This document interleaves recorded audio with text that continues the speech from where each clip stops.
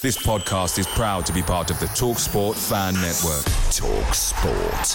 Powered by fans.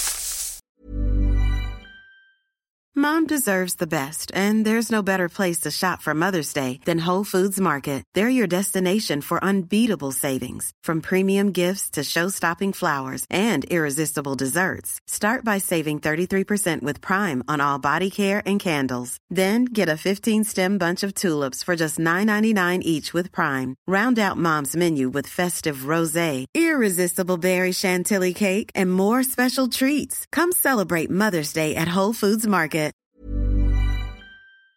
The TalkSport Fan Network is proudly supported by McDelivery, bringing you the food you love. McDelivery brings a top-tier lineup of food right to your door. No matter the result, you'll always be winning with McDelivery. Order now on the McDonald's app and you'll get rewards points delivered too. So that ordering today means some tasty rewards for tomorrow. Only via app at participating restaurants. 18 plus. Rewards registration required. Points only on menu items. Delivery fee and terms apply. See mcdonalds.com.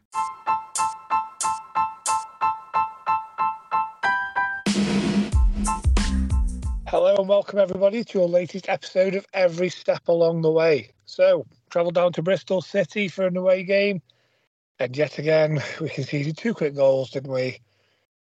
And then we came back and won 3-2. Mike, what's going on? It wasn't Stoke City, was it? Yeah. It was very not Stoke City to happen, but it's exactly what the away fans have deserved, to be honest, for all the travelling and efforts and everything everyone's gone through so far this season. It was absolutely deserved, mate. Might as well just dive straight into this game, haven't we? There's a lot to digest. So the team before the game, how did you feel when you saw the team? I mean, there was no Vidigal, but 4 at the back. Rose instead of McNally. Obviously, Loren kept his place. He was under a bit of pressure. And yes, was it a team you expected to see? You know what? By and large, pretty much, yeah. I think obviously the fact that Vidigal wasn't there again makes it a little bit more difficult in terms of that front three. Wesley deserved his start. I thought he was really decent against Preston. He was probably one of the very few shining lights out of that game. So I think he had to definitely start. I would have gone for McNally over Rose, if I'm honest. I think most Stoke fans would have done. Again, other than that, I think we both nailed the defence from our choices. I think we'd all said that Gooch was going to go left back, Henry was going to go right.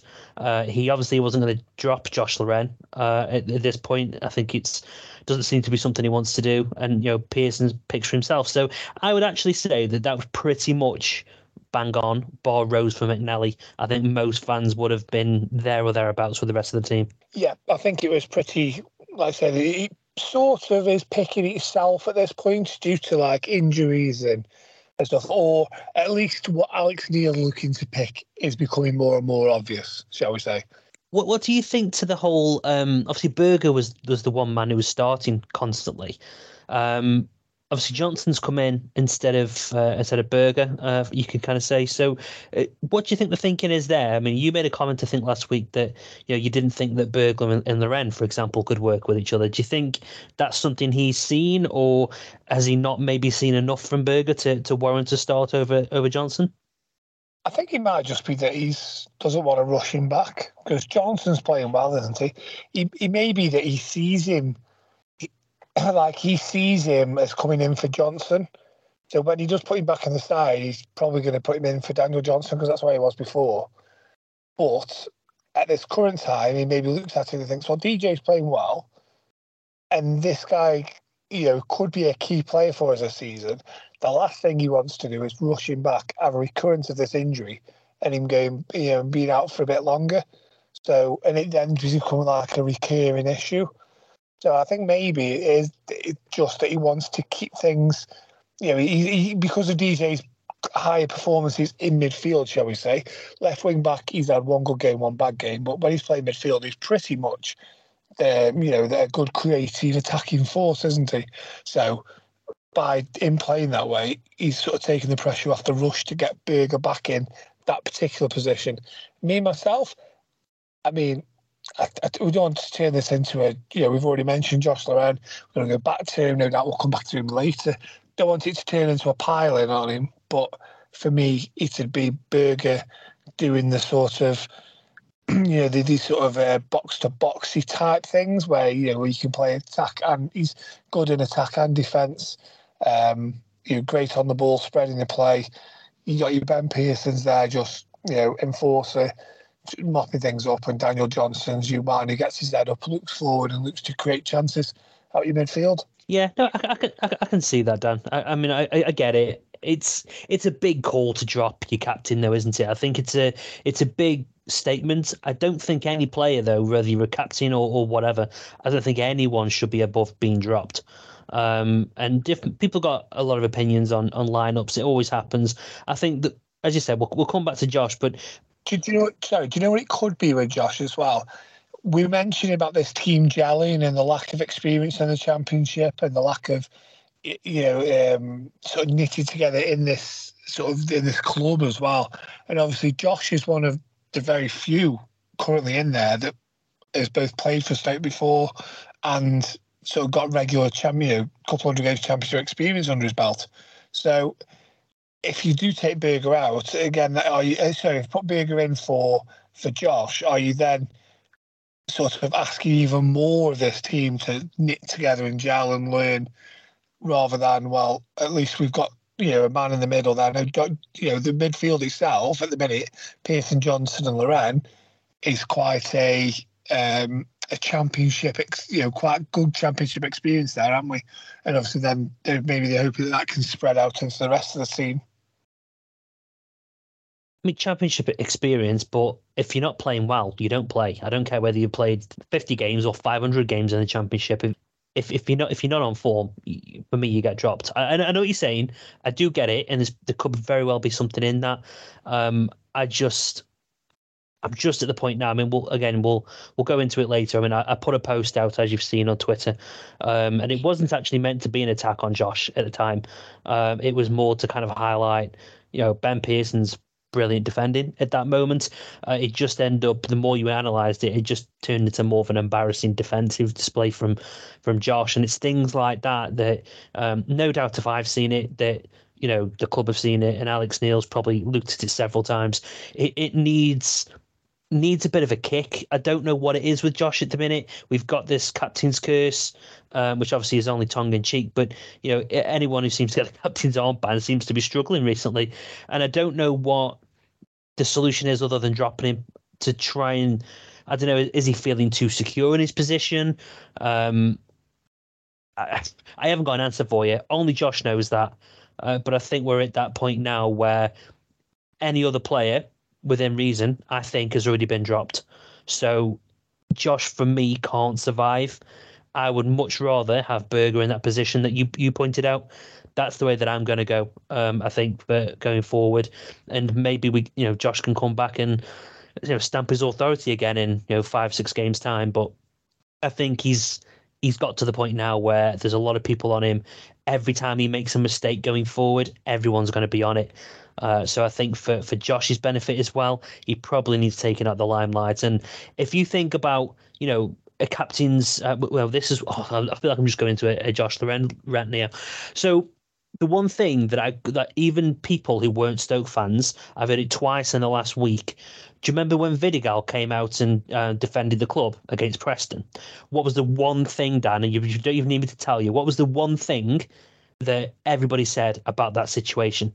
Would you like to complete my sentence for me? Where's your captain? Exactly. Where are the balls to come out as a captain and say, we screwed up this week, I wasn't good enough, or this wasn't good enough, or that wasn't good enough? Why are we sending out the one player who has nothing to apologise for? I know. I was like, of all the people to be there sort of grovelling apology, he's the one who can probably sit there and say, well, I've done my job, lads. What about yours? Well, that shows character or lack of character for me, Dan. And I don't want to be too harsh, but the captain should want to come out. I'm sure if Josh went, oh, don't worry, Andre, I'll go out there, I'll have a word. There's no way anyone would refuse that. That should be the captain's responsibility. People say, oh, referees, the crap. When they make a mistake, they should come out and have a word with the media. Yeah, same goes for the players as well. So, no, I'm sorry, Josh. You either need to book your ideas up or you need to get dropped because it's showing a lack of character. And if I'm the rest of them players in that dressing room, unless he's got a character that we aren't seeing, he's having that presence on the training pitch and around the actual squad, all I'm seeing as a player is someone who's not coming out to the media to defend bad performances, is basically coming out with obviously bad performances, or he's walking around a pitch. We look that video I put up, right? So what was the one thing that Josh was doing in that scenario? The attacker was there. He was walking back, and there's Josh Loren, just little hops forward, walking pace. If Ben Pearson's not there to stop that attempt, we potentially go and lose that 3-2. Like, there's no excusing laziness, and people give Tyrese Campbell, a lot of abuse for apparent laziness. That's exactly what that was. Ball watching, not having a desire to go and stop things. It was just trundling through the game. So, yeah. And again, I'm not going to say any more on Josh. I don't want to turn into a Josh rant because it wasn't all down to him. It's just noticeable week after week now. One thing I will say, not on Josh Loren, but on that scenario that you highlighted with that sort of excellent piece you put on Twitter, was that's the difference between Jordan Thompson and Ben Pearson. If Jordan Thompson's playing that role, no offence to him, he doesn't think the same way. He doesn't cover the same way, and that's 3-2 to Bristol City, isn't it? And we probably will go on to lose the game. But I mean, we've had a bit of a rant there. We've had a bit of a negative. Whether we've got that out of a system, let's get the positivity going. So, do we need to cover the goals? I mean, I feel like the Bristol City goals, we've seen them many times already this season. Shall we just say, if you go back and look at any sort of defensive shambles that we've maybe had, then you will see the first one and the second one. Henry, if you're going to play the ball back to the keeper, mate, try and make sure you don't leave it 20 yards short, is all I'll say on that one. You know what? That is actually a great way of looking at it. Yeah, you're right. First goal, poor defending, not headed away at the near post. Again, who was the man who was marking the main player on the front post? Yep, Rose. So once again, we don't do that well. You're right, spot on. If you're going to play it back, play it at pace. And even then, he's just not looped. And I think I was making this point to my dad earlier on. We know that Henry is not great at his defending, but what he offers you going forward, you look at the equalising goal for Haksabanovic. That's where Henry really comes into his own, is in that attacking position. Do we just need to accept that he's going to be frail, he's going to make mistakes at the back, or do we just accept that that's an essential part of his game? We might cock up a little bit at the back, but going forward, he gives us enough to kind of balance it out. Because I think for an all-round brilliant defender and a brilliant attacking defender, very few of them actually exist. So do we just need to accept it's a necessary evil of playing Henry? Well, put it this way, if he could defend as well as he attacked, he wouldn't be on loan here, would he? He'd be playing for Wolves in the Premier League. I'd argue he'd be playing for somebody better than Wolves if he could do both of them. Yeah. It's like, for me, I was like, the Wolves obviously looking at him and thinking, he's really good going forward. He can probably affect games even in the Premier League going forward, but he's too much of a liability for them at the back. So we'll send him on loan to Stoke. Hopefully, one or two things will happen. Either he'll improve his defensive ability, and to a point where we can play him in the Premier League. I mean, by the time he improves his Premier League ability, by the time he improves his defensive ability, Wolves probably won't even be in the Premier League at this rate, but that's another story. Or obviously the option B is that he might not quite get to that level, but he gets to a level where a club like Stoke or another Championship club will say, you know what, we'll take him permanent and we will give you 2.5, 3 million quid for him and we'll take him off your books. And obviously that's then, to pay 9 million for him, that then comes to the point of when does that fee and the FFP balance and all that become a viable sale for them. Yes, So at this point, 2-0 down. The Alex Neil out mob are sharpening their knives, and you can understand at this point why, because it looks like another 2 goals conceded very quickly together. Another defeat seems to be looming.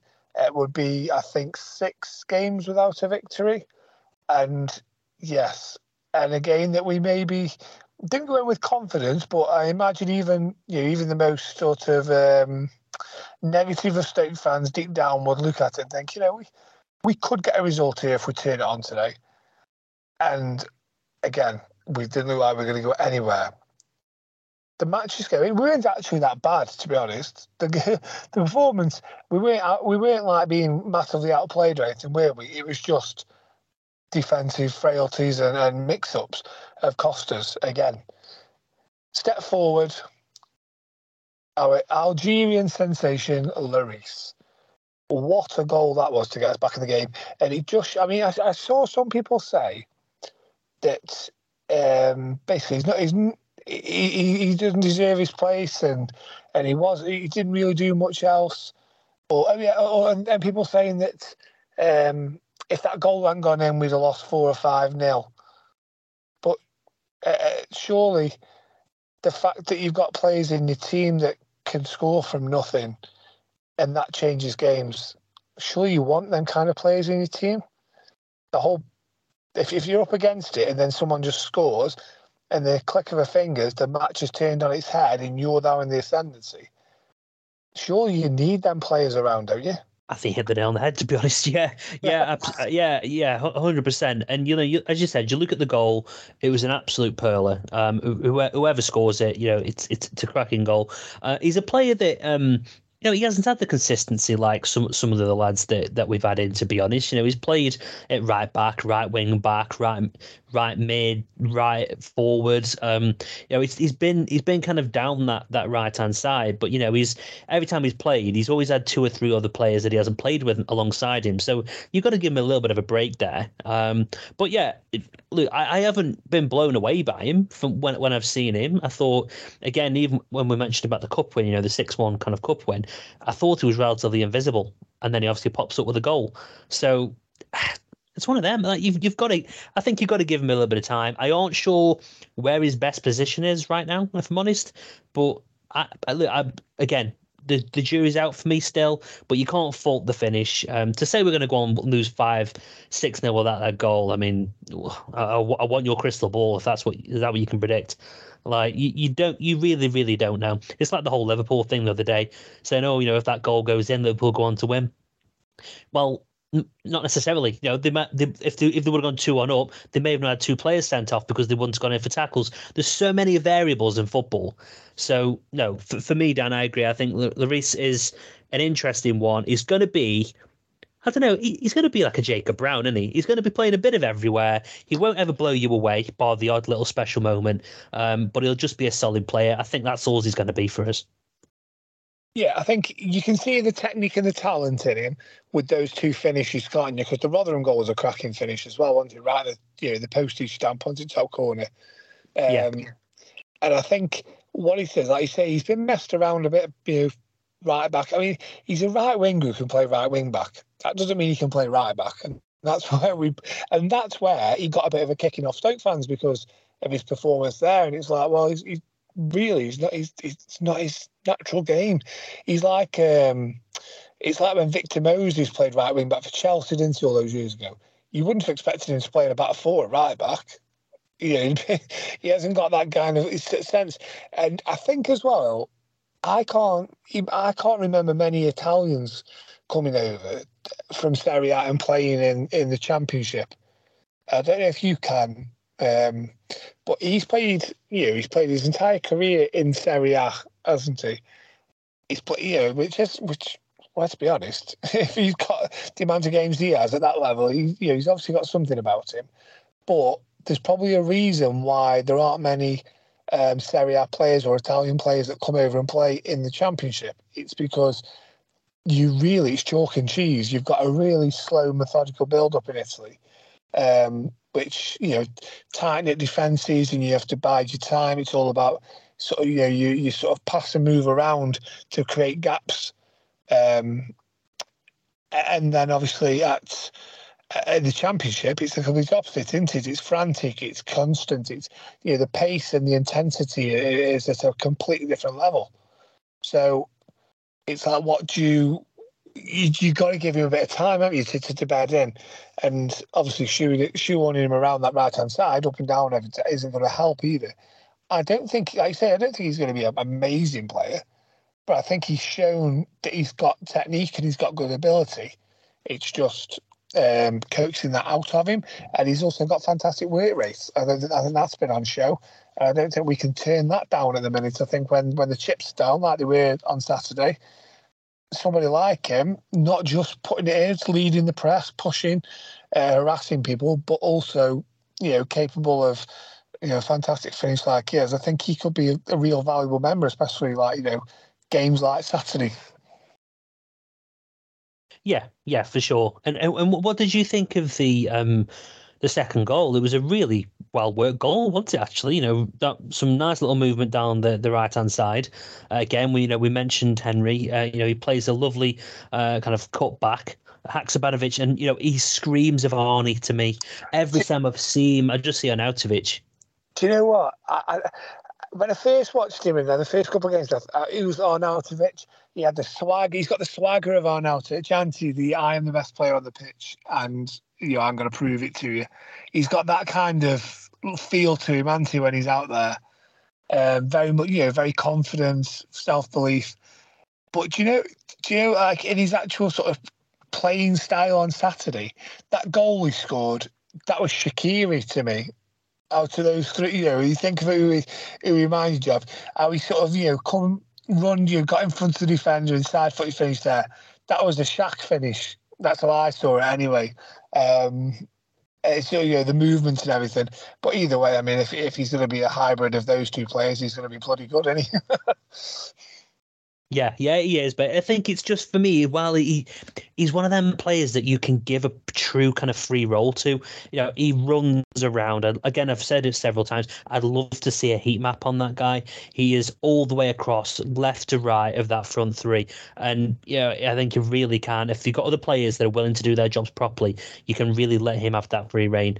And he's only just getting started. Let's not forget, he's not had any continuity at all with the players around him just yet.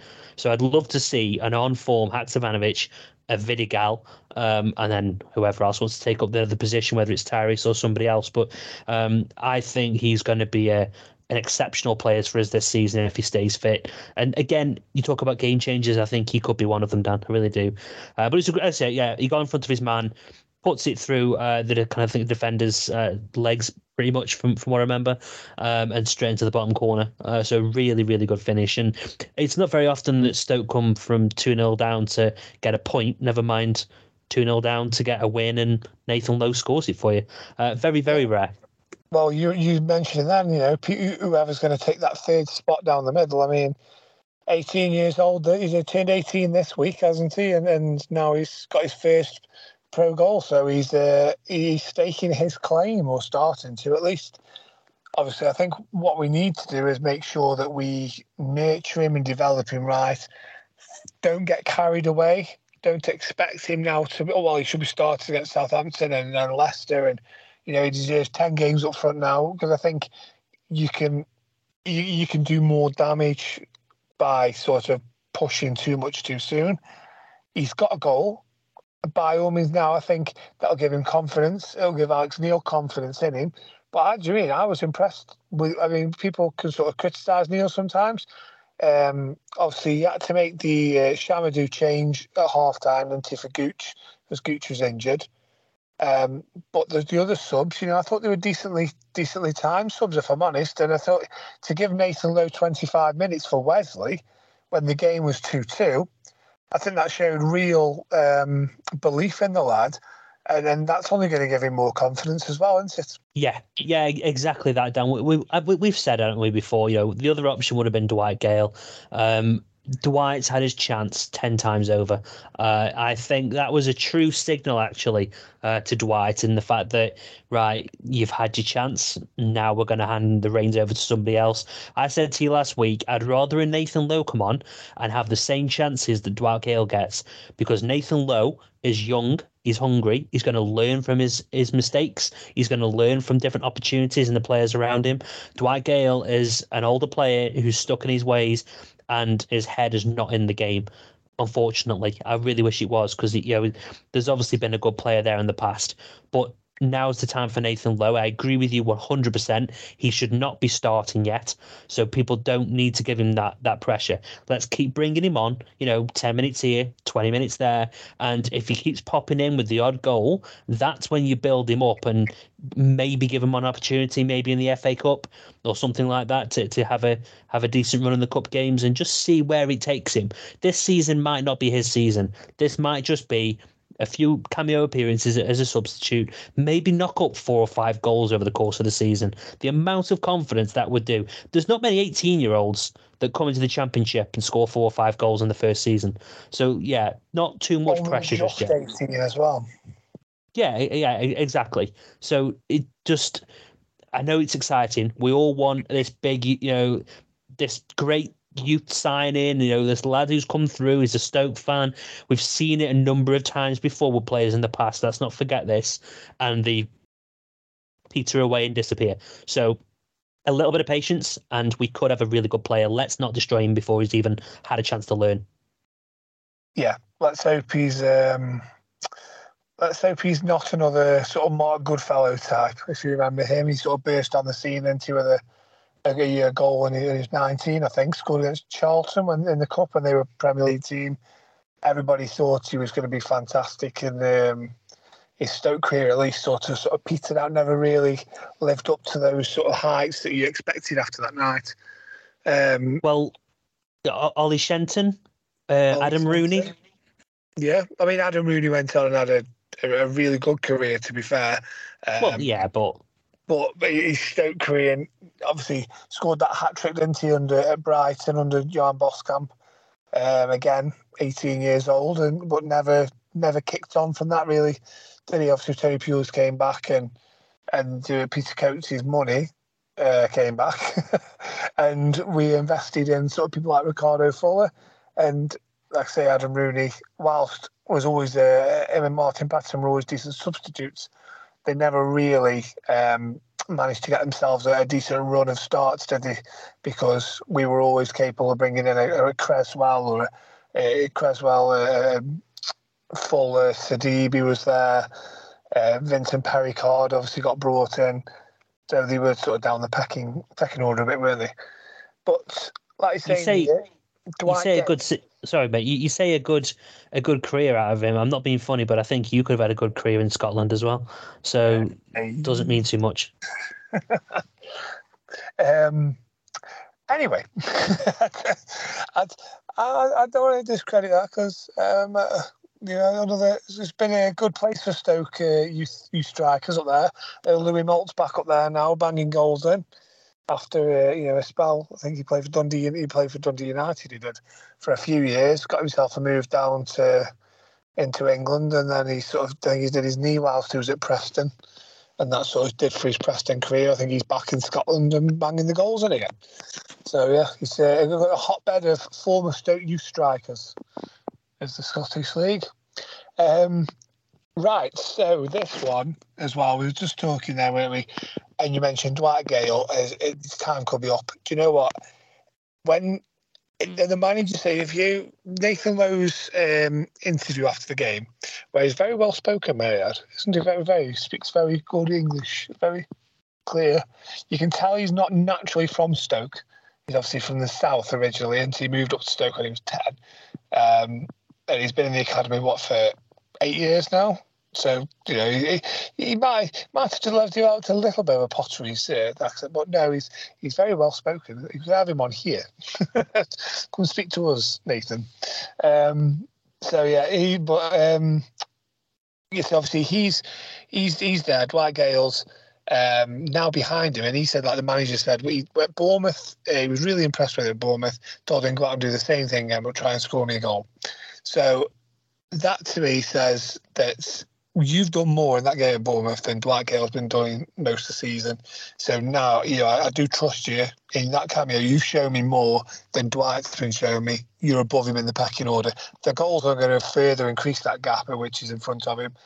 And there's a certain other young striker named Emre Tezgel, who's back in training, who the manager in pre-season was playing.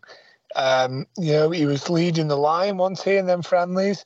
He was the main striker down the middle. Now, I'm not by any account saying that Emre is going to come straight back in and start starting games, but the manager likes him. He can see the obvious talent there. He's always praised him up. Don't forget me right, he gave him a bit of a rollicking, didn't he, after that injury?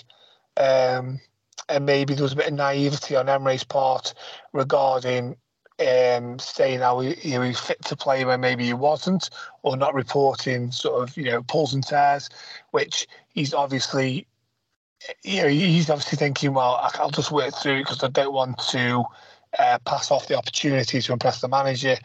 In fact, what he did is maybe annoy the manager slightly in that respect, but he's back. And what I'm saying is, I can fully see a situation where he is another striker on the bench, and Dwight Gale might not even be getting on the bench shortly. Yeah, and I don't think you'll find many Stoke fans who'll have an issue with that. Again, we're in that situation where I think if Emre hadn't have got himself injured, Dan, I think he would have been playing a number of times. Maybe we would be in a scenario now where Gale wouldn't have barely even featured in the matchday squad at all. So Emery's got a lot to learn. You spot on. I think he really peed the manager off with how he was. But I think at the same time, if Alex, while he must have been annoyed, he must have also thought, Luke, he's a young lad, he's ambitious, he's desperate to make an appearance. I'm sure, you'd rather have a player like that over a player who really isn't going to put a lot of effort in. So, I'm with you. I think that the days of Dwight Gale are probably done now. Yeah, I'm sure Alex Neil will look at it as a teachable moment, isn't it, for Emre, that what happened there with that injury. It's his opportunity, isn't it, to say, I understand your ego and you want to impress, but there's, you've still got to be professional about it. And if you're not fit, you're not fit. And the only thing you've done here is make the situation worse. And he'll learn from it. Like I say, he's only just turned 18 himself, hasn't he? Was it about 3 weeks ago? So, they're really young lads. To be anywhere near the first team at this age is a massive achievement. They should be really proud of themselves as they are. And if they're going to develop into a great strikers, hopefully we can keep them both happy. And give them enough game time each. Not much else sort of to say. I mean, it's a fantastic comeback. I mean, just looking at positive and negatives. So there's negatives, sort of the defensive frailties come back. Obviously, we talked about sort of Skipper's performance.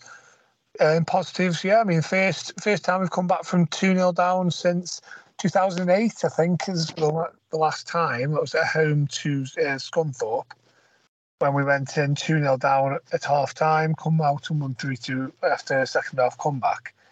Ironically, after playing Southampton 3 days before at home and being 3-0 up to half time, and then they came back to draw to make it 3-2, and we held on. So obviously with the next game sort of being Southampton at home. So that was last time, and I believe, thanks to Pete Smith, he believes the last time we actually did it away from home was at Wigan in 1999. Quite some time ago. I must admit, I'm not surprised it's been that long because, Stoke just went from behind. So, thanks for that, Pete. We must admit, I always message Dan and say, with these scenarios, Dan, have a look, mate, when the last time this happened. And, we can might as well just message Pete, drop him a quick text and say, Pete, when was the last time this happened, mate? And he's normally got an answer. I want to know where he gets his information from. And can I access it? Did we put a man of the match out? I appreciate we've probably had about 24 hours now, Dan. We did. So it's tied at the minute between Mark Travers and Ben Pearson. So the Bournemouth duo, or ex-Bournemouth in one case. So they have both got 33% of the votes. Nathan Lowe, for his 25-minute cameo, got 15% of the votes. Larice and Shamadou got 6% of the votes. And Lyndon Gooch and Haksabanovic both got 3% of the vote. So, yeah, it's still open. We'll leave it running until the Southampton game comes around. So, yeah, plenty of time for you to get onto our forum and vote for that. Obviously, you'll find it at esatw.co.uk. Does that mean we get the deciding vote then for who we're going to say is man of the match? So I'll give you mine then. Yeah, it's Ben Pearson. Just for the fact that he probably stopped us from losing that game with that one challenge alone. So yeah, Ben Pearson gets it for me. Dan, don't know about you.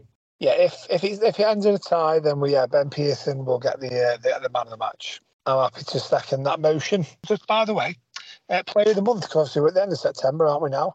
Lyndon Gooch ran away with Player of the Month for September. He got 3 Man of the Match awards. Unfortunately for him, they were all in defeat, so he never scored double points for any of them. But he did get enough points, 108, plus whatever he ends up from this poll, which is enough to secure a runaway victory as September's Player of the Month for every step along the way. So well done to Lyndon for that. I think we've always wanted, obviously, Lyndon Gooch to be a solid player. You know, I think he came with a decent reputation still, and he's proving that he's a really good, versatile player. So whatever that injury is, again, another injury was that 6 injuries we've had already. Then I just hope that he isn't out for too long. I think when we come into the team in a minute, when we talk about obviously the game against Southampton, I think the defence is a bit like the strike force in a way at the minute. It's picking itself. I think the defence is also now going to be picking itself. But yeah, really, really well deserved from Gooch, and hopefully we'll see him back soon. So let's get into Southampton at home.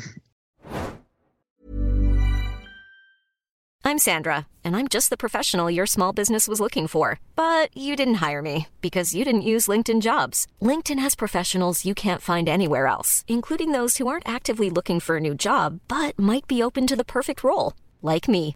In a given month, over 70% of LinkedIn users don't visit other leading job sites. So if you're not looking on LinkedIn, you'll miss out on great candidates, like Sandra. Start hiring professionals like a professional. Post your free job on linkedin.com/people today.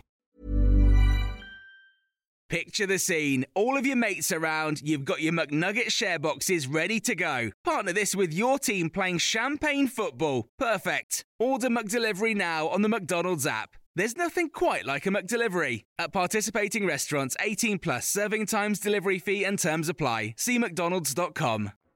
So, Southampton. Now, I'm going to start with some statistics for you, if that's all right, Mike. Is there any other place to start as the Dadamoon? Not on this podcast, there isn't. So, Stoke and Southampton have met on 79 occasions. Stoke have been victorious 30 times. There's been 15 draws and 34 Saints wins. At home, though, Stoke have won 21 of the 40 encounters, drawing 9 times and losing just 10 times. Between 1980 and 2007, these two sides met on 13 occasions. There were 3 draws and 10 Southampton wins. So 27 years, they went without a Stoke City victory in this fixture. However, in the last 7 games, there's been 4 Stoke wins, 2 draws and just a single Southampton win. And that dates back to 2015. However, we have not met Southampton since we were relegated in 2018. So there's no sort of, real recent history between the two clubs. Stoke's home record this season, played 6, won 4, lost 2. We've lost the last 2 home games, though, conceding 2 in 3 minutes on both occasions. Something that we sort of, not quite 2 in 3 minutes, but it wasn't far off, was it, on Saturday? So something we definitely seem to be needing to work on. That sort of how we bounce back from conceding a goal, I'd say. Southampton's away record. Well, this season they've played 5 away from home, won 2, lost 3. Now, they have no clean sheets in their last 10 away games since a 0-0 draw at Old Trafford in January. So, yeah, January, 9 months now since they last kept a clean sheet away from home. Alex Neil's record versus Southampton. Played 4, won 1, drew 1, lost 2. So Russell Martin is the guy in the Southampton dugout, the ex-Swansea manager. His record versus Stoke is not very good, let me tell you. He's met Stoke on 4 occasions, drew once and lost 3 times. And all 3 Stoke wins have seen the Potters score 3 goals in each game. So, yeah, I think he's got a very, very... it's sort of individual way of playing, Russell Martin. He's very possession heavy and that. And I think maybe we as Stoke and Michael O'Neill and Alex Neil have maybe worked out how to play around that, at least when he was at Swansea. So, something to think about there. Alex Neil versus Russell Martin. Played 2, won 1, drew 1. Sort of backs that up. They were the 2 fixtures last season, which was a 1-1 home draw with Swansea and a 3-1 away win against the Swans as well. Southampton beat Plymouth and Sheffield Wednesday in August, but they've since lost 5-0 away at Sunderland, 2-1 away at Middlesbrough, who were on the club's worst ever start to a season at that point, and they've also lost 3-1 at Gillingham in the League Cup. So, yes, it's not a great sort of, a bit of a mixed bag, but not a couple of bad defeats in there, aren't they? 5-0 at Sunderland, 3-1 away at Gillingham, even if it was in the Cup. It's not ideal. The referee, James Bell, is the man with the whistle. So this season he's ref 7 games, 31 yellows, 1 red, 1 penalty. There's been 5 home wins in them 7 matches and 2 away wins. In his career, he's ref 13 championship matches, 47 yellows, no reds, 3 penalties, 6 home wins, 6 away wins, 1 draw. His last 5 matches this season have all been home wins, by the way. Well, hey, I shall be taking that. Yes, so record as well. Record against Stoke. He's refed us twice. Won 1, lost 1, 7 yellows, no reds, no penalties. The games he did ref was the 3-1 defeat at West Brom, the last game before the World Cup, and he also refed us in our 1-0 home win against Watford this season. He was pretty solid. He didn't make any big mistakes in that game, from what I remember. Yeah, it was like I say, a pretty steady game, wasn't it? And it was sort of a bit of a battly game as well, wasn't it? It wasn't very sort of fluid, so he probably had a few decisions to make with, like I say, a bit physical, whatever, and didn't sort of get overly involved, which is nice to see. He's ref Southampton once, which again they won. He gave them 4 yellows, no reds, and that game was also this season, which was a 2-1 home win for them over QPR. Another good thing about him, to endear himself to the Stoke fans, is ref Vale on 3 occasions, and they've lost all 3 matches, which means to me he's a top bloke. And one little fact about him is he started officiating at 14. He made the national list of assistant referees at 23, and then decided to choose refereeing over assistant reffing, and was promoted to the national group in 2020, and he's continuing his rise up. So he's quickly getting promoted through. So he's obviously, they think he's got something about him, don't they, this ref? On this day, so Saturday the 3rd of October, there's a couple of on this days. Let's say Saturday the 3rd. This was Saturday the 3rd of October 1891. Stoke hit the bottom of the Football League after losing 9-3 at Darwin. As league rules stated, all teams had to play in different strips, and Sunderland already had red and white stripes. Stoke had to play the season in black and amber striped shirts. I don't think I've seen that strip, or I can't think off the top of my head, but either way, it sounds bloody awful. Yes, it's probably one of them that you're glad you haven't seen. The other one, actually, is a little bit... It's got a little bit of a link to, especially after Saturday. It was Tuesday the 3rd of October 1978. In the League Cup 3rd round tie at Northampton Town, Stoke gave a full debut to Potteries Board striker Adrian Heath. Inchy set up the crucial 3rd goal for Howard Kendall as Stoke progressed to the next round, where they would beat Charlton. A young striker coming through there just as we were commenting and talking about Nathan Lowe and his first Stoke goal as well. So yes, that is all we've got. Would you like to listen to what Graham's got to say? Go on, he's going to be positive. I've got a feeling. Hello there once again, you Potter's predictors, and what a great weekend it was for the two clubs that meeting at the Bet365 on Tuesday night.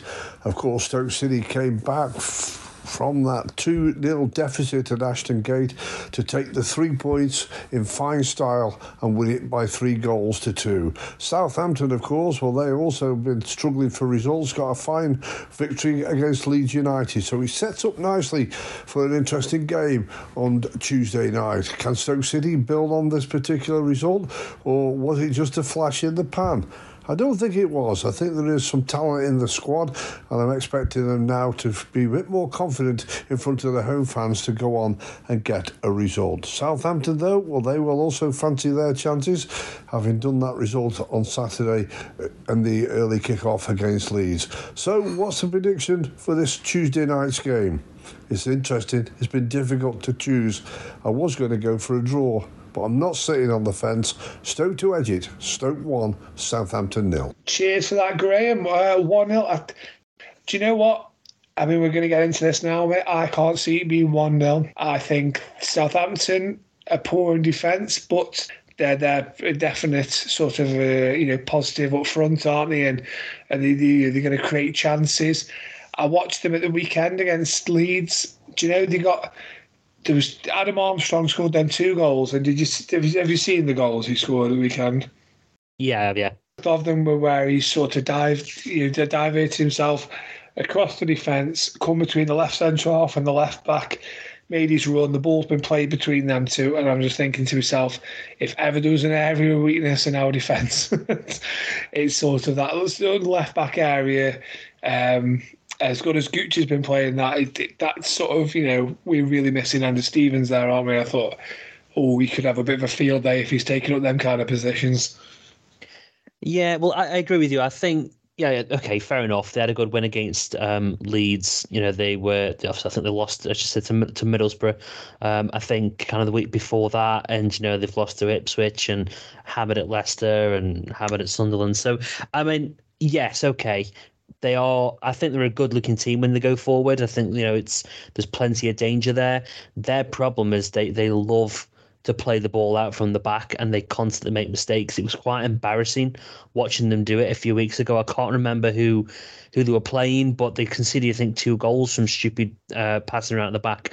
Now, there's obviously a time and place, especially these days. It's just part and parcel of football.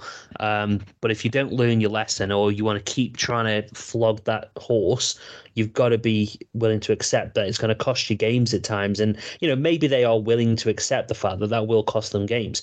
But our way of winning this, we like to put pressure on teams. Like, when they've got the ball at the back, we need to have all 3 strikers up at the edge of the 18-yard box covering those players. And then the midfield also need to kind of back them up. We need to be brave, because if we hit them high pressure, they will make mistakes. They've proven that they will make mistakes. And all it takes is a couple of them. If we've seen how important the first goal is in this league, Dan. If we get the first goal and then we get the next, and it's hard, easy to say, and especially with our bloody set pieces, but I personally think that we would have enough to control that game. But that's the way you beat Southampton for me. You got to accept that they're going to have moments in the game. They've got some good players, but we need to press them high. If we press them high, we'll win the game for me. For sure. I think, like you say, the pressure on the defence. I mean, obviously they've got Taylor Harwood-Bellis, who, obviously had his time at Stoke, and he looked a real good player for Burnley, didn't he, last season? In a similar sort of style as well, a lot of keep ball. Burnley averaged, I think it was sort of 70% possession in the second half of last season, which is sort of ridiculous. He doesn't seem yet to have clicked with the players at Southampton, does he? For me, he's not quite settled there yet. No, but we've shown them, haven't we? Sometimes it's not so simple. I'm trying to think back to when he was playing with us, Dan. I know what he's saying around the way that Burnley played and stuff. I don't remember him ever being this ultimate centre-back who played the ball out perfection into midfield. I don't remember an awful lot of that. I mean, I could just be forgetting it. But, I don't think I've got any concerns about Harwood-Bellis. I think there's definite weaknesses there. He's been part of a defence that have absolutely shipped loads of goals. So whatever influence he's got, it can't be completely overbearing. So I really aren't worried. I think we've got more than enough talent to kind of get around them. I think it could be up and done by half time. Yeah, you going for a Potter's onslaught, are you, in the first half? Yeah, I think we'll be 2-0 or 3-1 up at half time. Interesting. So, I mean, you mentioned their defensive frailties. The other thing I think as well is that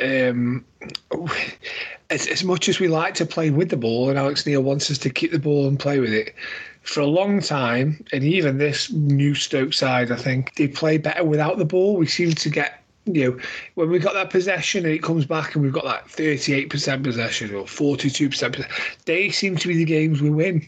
They seem to be the ones we come out and when we're winning.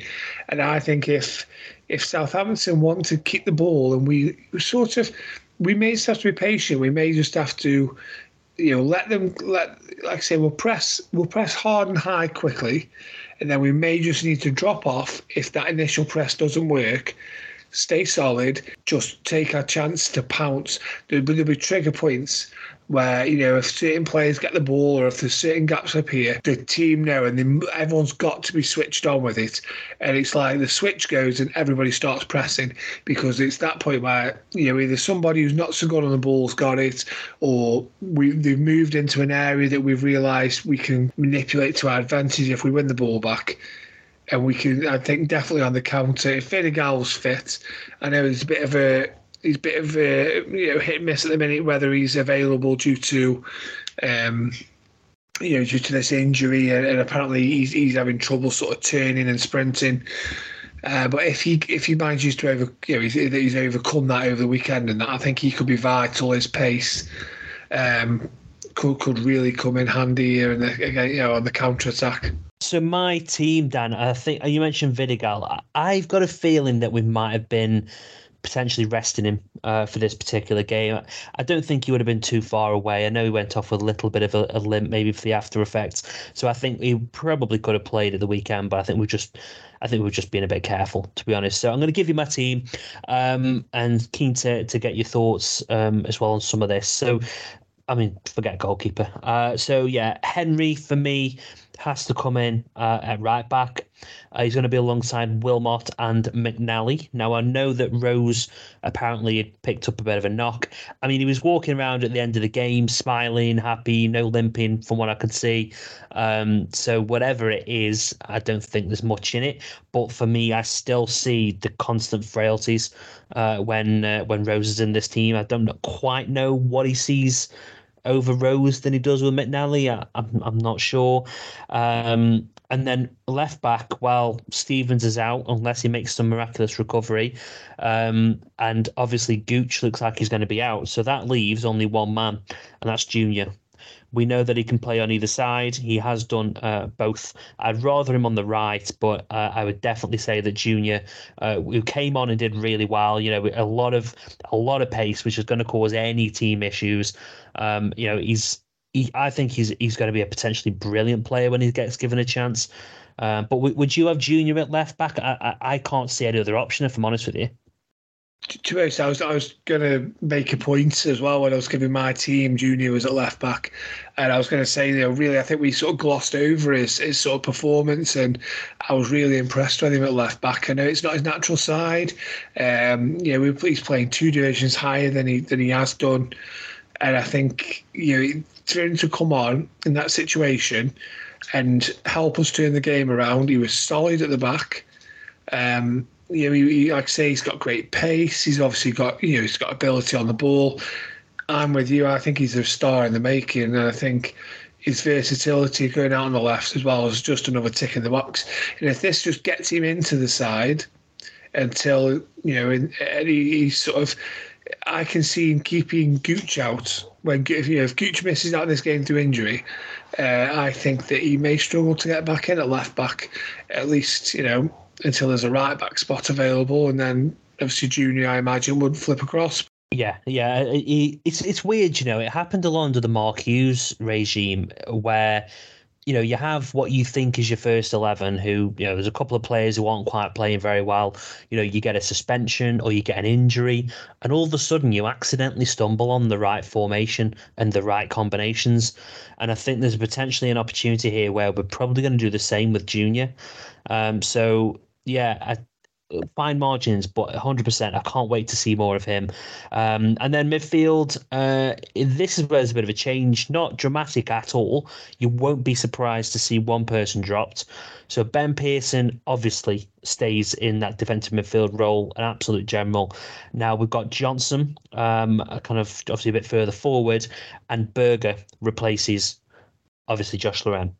So again, I think Berger's offers everything that Josh does in terms of, the kind of box-to-box type of style. We know Berger can, cover in a more defensive position. I think he's got the craft and the vision to play those killer through balls as well. So for me, Berger is an absolute no-brainer to replace Josh. And if Vidigal is fit, Vidigal on the left, Haksabanovic on the right, and Wesley goes up front in the middle as well. I'm struggling to see beyond that team personally. I don't think there's many other players right now that I would bring in that are going to be better, that obviously are fit, of course. Yeah, I've got the same midfield as you. I was really happy with sort of Bay's little cameo as well. And then that ball is a really clever, dangerous ball that he put in for Lowe's goal once. It's one of them that the goalkeeper can't get. The defence can't really touch because of where it's going. And obviously, Lowe, came in the back post, really showed good striker's instincts to sort of finish it. I'm just thinking, it's six game in 18 days. This is, which is a lot. It's starting to take it out of the legs of those who are playing, the majority of them fixtures. I think as well, you've got Leicester at the weekend. I think I would rest Lloris because I think he's going to be more useful against Leicester when they're in that away game. But I do think we do need that energy high up the pitch, which sort of goes against resting Lloris, doesn't it? Let's be honest. But I think if we can sort of rest his legs a little bit, he'll be more useful coming on 100% against Leicester on Saturday. So Wesley, for me, if Vidigal's fit, obviously he has to play, doesn't he? If not, then I think I would give John Ho a chance. And I think Haksabanovic has to play as well. I think Wesley and Haksabanovic have proven as well that they have got energy. They will move around a lot off the ball as well as on the ball. And that's going to be key. Like we were saying before, making sure there's, like say, plenty of energy in that. I think Josh Loren as well. Let's say he is going to be sort of for me and for you yourself, sort of dropped out. And there is, like I say, there's been a lot of games recently. And when you are sort of in poor form, sometimes you want another game to get yourself back in form. But I think the way his is going, he's just dropping deeper and deeper. And it may just be him himself. His confidence could be that shot that, a couple of games out, followed by a 2-week international break, maybe just perfect for him to regroup. Because obviously, fatigue's going to set in. Centre midfield's not an easy position to play, is it? There's a lot of effort exerted playing centre midfield. There's a lot goes into it, and to keep going, like say, three game weeks, one after another.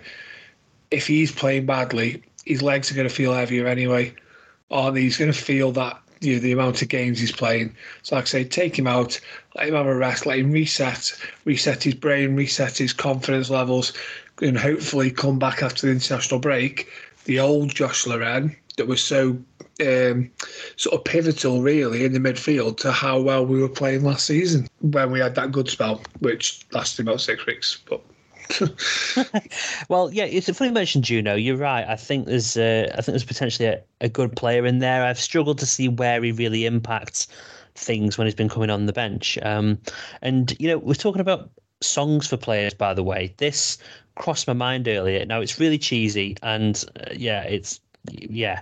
Thinking about songs for Juno, could you maybe reenact or kind of rejig this song rather?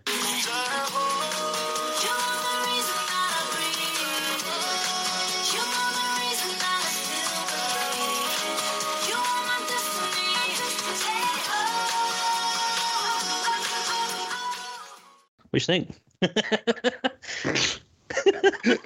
Could you imagine the Bet365? You are the reason that I believe Juno. Come on. Does that not work, Dan? No? I think we might have more luck on Bay.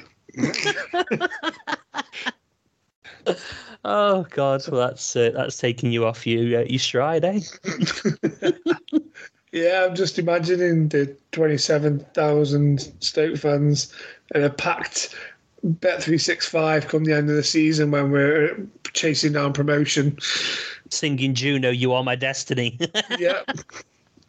The Prem is your destiny. There you go. Done. So if any Stoke fans want to try and rejig that song, then go for it. So yeah, you're completely off your stance now, and I love it because they're completely taking you away from that.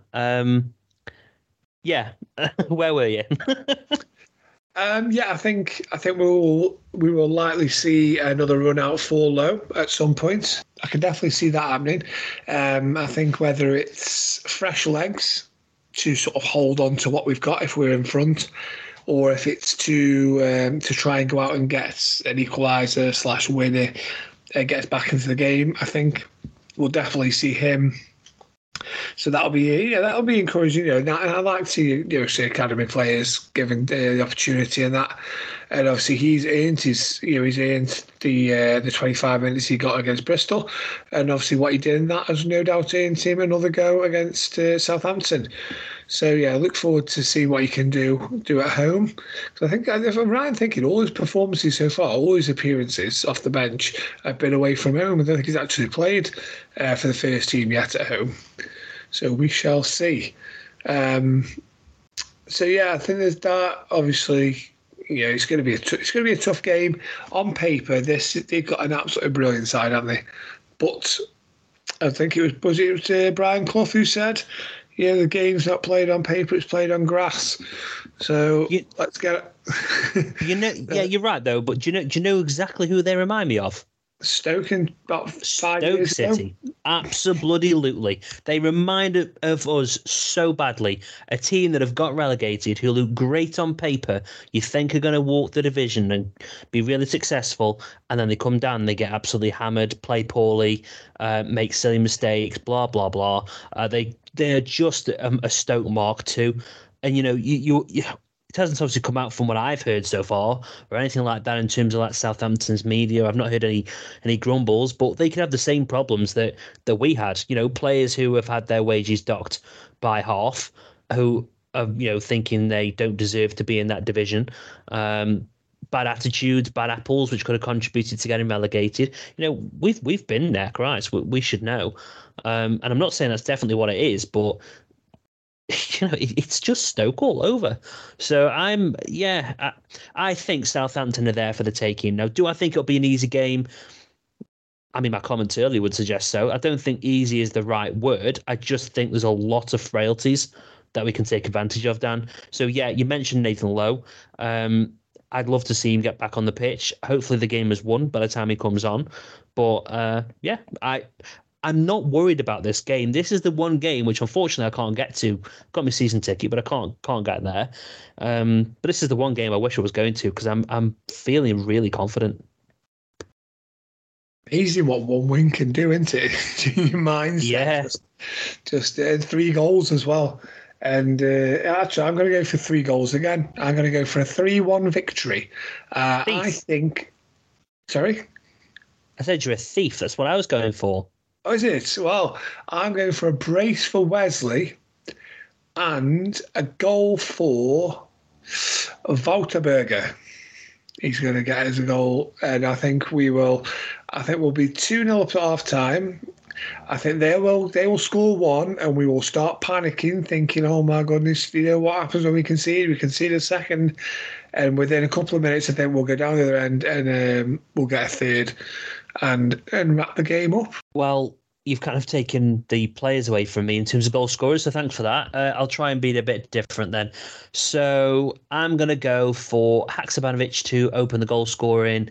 I think we'll be trying not to be to the same as you because you've taken it all away from me. I'm going to say 2-1 at half time.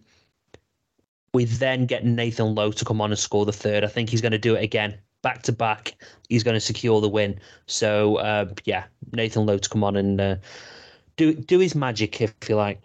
So, I really wish I was going to this game now. Are you going to this one?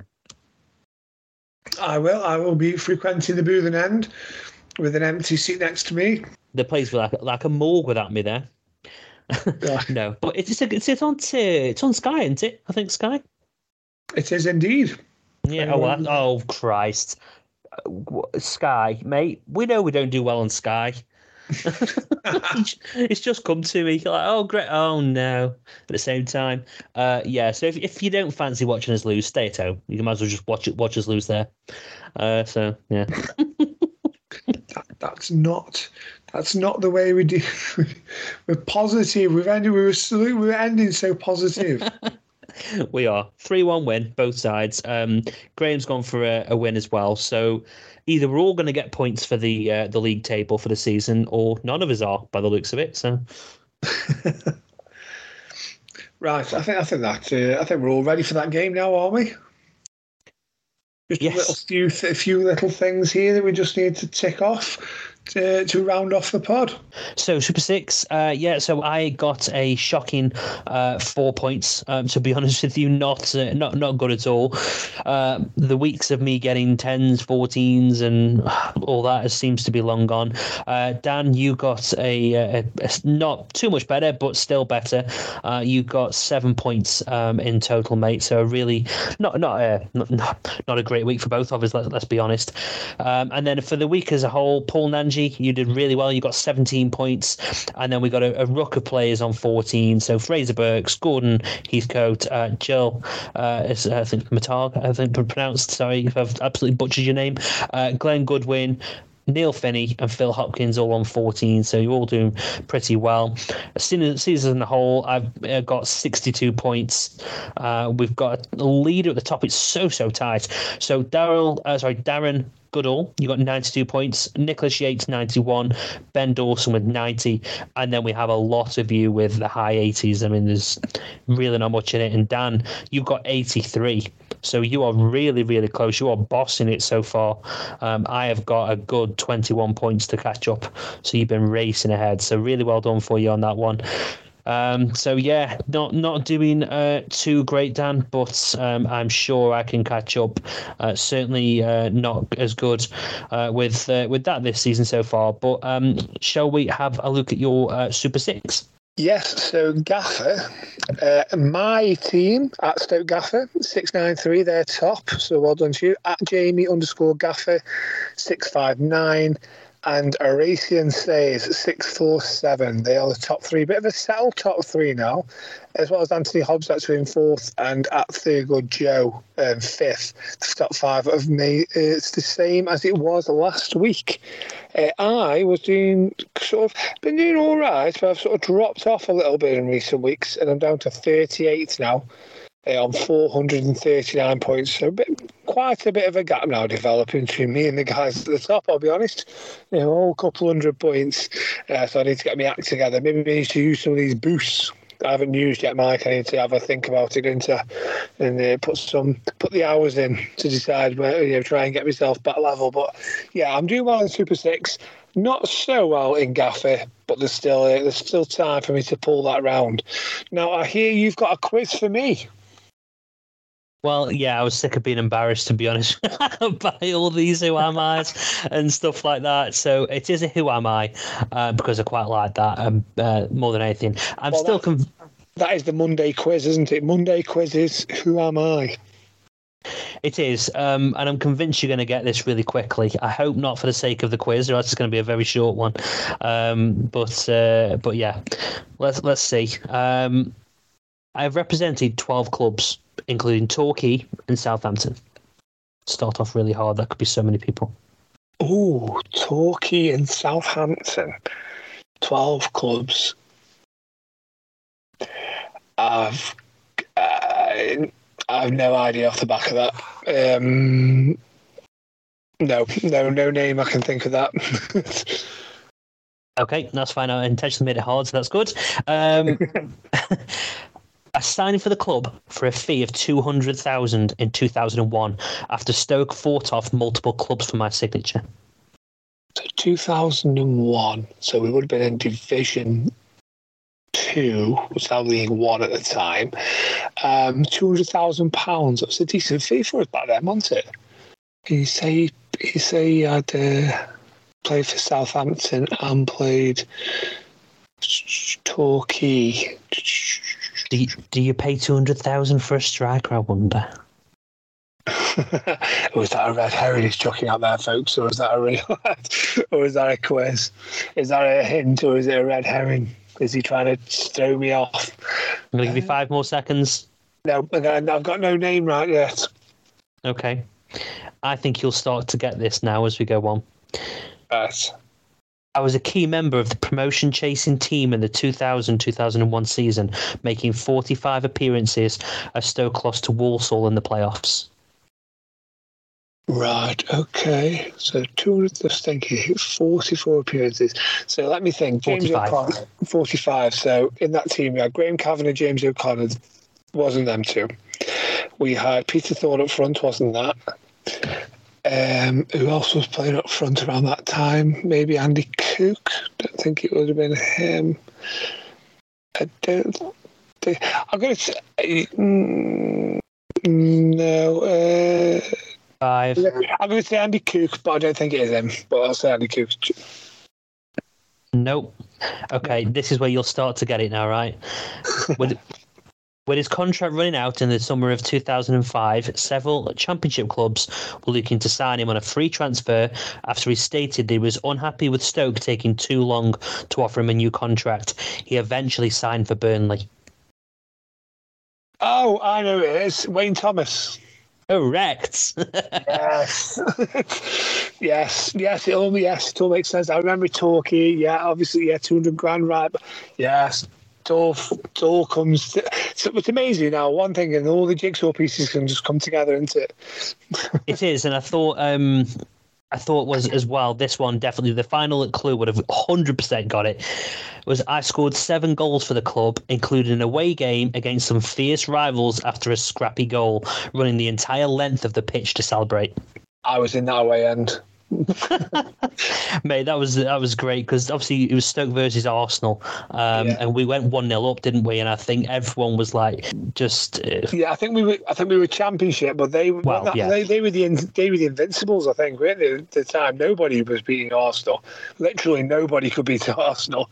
They were like the whole season undefeated, and they had Reyes, Henry, Perez. They were, Lundberg, and they were just the attacking players. Vieira, that's sensational side, and there we were at Highbury, 1-0 up. Yeah, it was great. That was the silver away kit, if I remember rightly. Yes, with the blue trim, navy blue trim. Right, yes, I enjoyed that. That was really good. You can do them again. I'll allow it. You can take my quizmaster position. Well, it was going to be between him and Carl Muggleton, by the way. I was thinking about Carl Muggleton. I know who the next one is now. No, I will. I'm going to make it harder than that. To be fair, finding any actual information on Carl Muggleton to make 5 questions was ridiculously hard, actually. So, yeah, it won't be Carl Muggleton. No worries. Well, I really enjoyed that. I also enjoyed Stoke's comeback win, and I'm sure this week I'm going to enjoy us beating Southampton on Tuesday. So enjoy the game, people, and we shall reconvene here on Friday to talk about those 3 points that we're going to gain. Go on, Stoke. Away days are great, but there's nothing quite like playing at home. The same goes for McDonald's. Maximise your home ground advantage with McDelivery. Order now on the McDonald's app. At participating restaurants, 18 plus, serving times, delivery fee and terms apply. See mcdonalds.com. This podcast is proud to be part of the TalkSport Fan Network. TalkSport. Powered by fans.